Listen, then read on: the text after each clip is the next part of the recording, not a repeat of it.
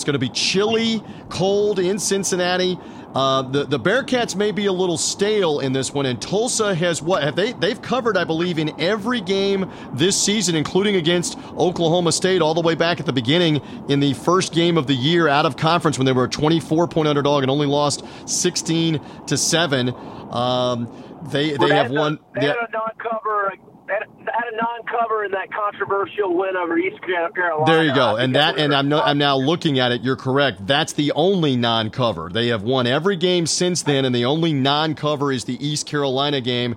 Victory at UCF, victory also over SMU, and a comeback in that one. Victory over Navy, and covered as the favorite. This is only the third time that they're actually getting points. They covered and won as a 21-point underdog against UCF all the way back at the beginning of October. And again, they were 24-point underdogs against Oklahoma State. So give me the Golden Hurricane, who have played more recently than Cincinnati, having played last weekend against Navy and won. I went with that last week, and I hit it here on Three Dog Thursday with my Memphis Tigers, the alma mater. Go Tigers, go!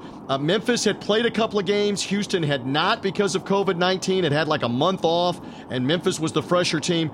I kind of like that for Tulsa to keep it close. I'll take the 14 points. I will take them on Three Dog Thursday for Saturday night in the AAC championship game.